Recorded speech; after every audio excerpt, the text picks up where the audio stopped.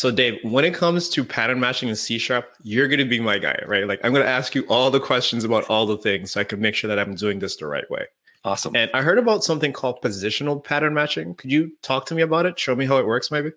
Absolutely. I've got a demo prepared just for you, Cecil. So we're going to start with a record. So a record basically represents an immutable data structure by default when it's specified as a positional record. So positional records say that this class for point has a constructor taking an X and Y. And what's nice about positional records is they actually give you a deconstruct method that's automatically generated. So that means when we have a point that's been instantiated, we can actually immediately or at some other point in time deconstruct it into a tuple literal. So that's where the positions come into play. So we've got a function up here that promises to return a quadrant given a point. And the point, as you recall, is that positional record. So we can switch on that and say when the point is equivalent to a 0, 0, X and Y, that's expressed as the quadrant origin, right? We're right in the middle of our quadrant.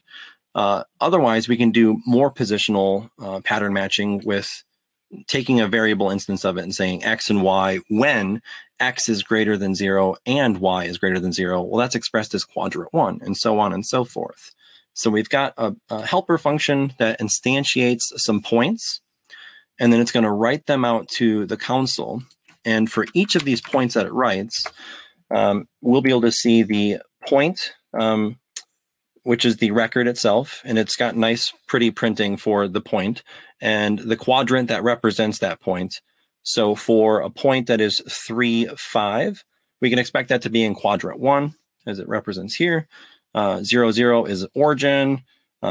Negatives on both sides of X and Y, that would be in the lower left, which is quadrant 3, and so on and so forth.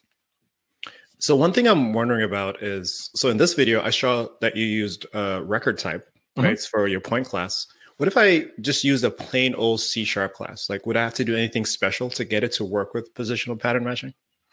Yeah, it's a really good question, Cecil. So with positional records, they automatically generate what's called this deconstruct method. So you get that out of the box with this single line of code. You get a bunch of boilerplate code for you automatically generated.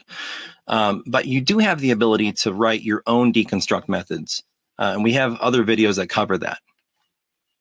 Awesome. And kind of like what you said, we have other videos that are inside of our C# language highlight series. So definitely make sure you check those out. And also, if you want to learn more about positional pattern matching in C#, make sure you check out the links in our description below, where we show you our documentation and we have links to tutorials and samples and tons of great stuff that you can start using.